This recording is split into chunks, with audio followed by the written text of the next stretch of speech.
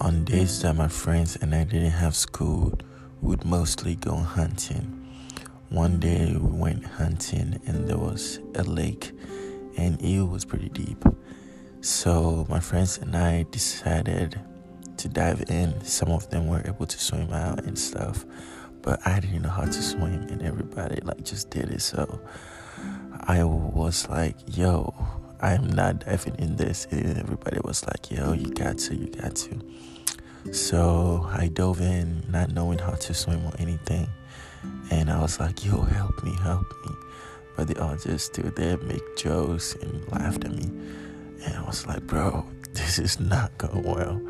And luckily there was a rock there. So I was able to pull myself out and we went home and laughed about it. And yeah, but I actually almost drowned.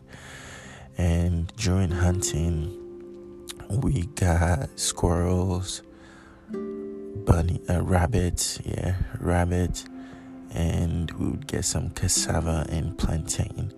And when we went home, we made food that night and just ate and watched movies and just talked about the day. But it was pretty scary, not knowing how to swim and diving into that water was pretty scary, but I managed to survive it, so to be continued.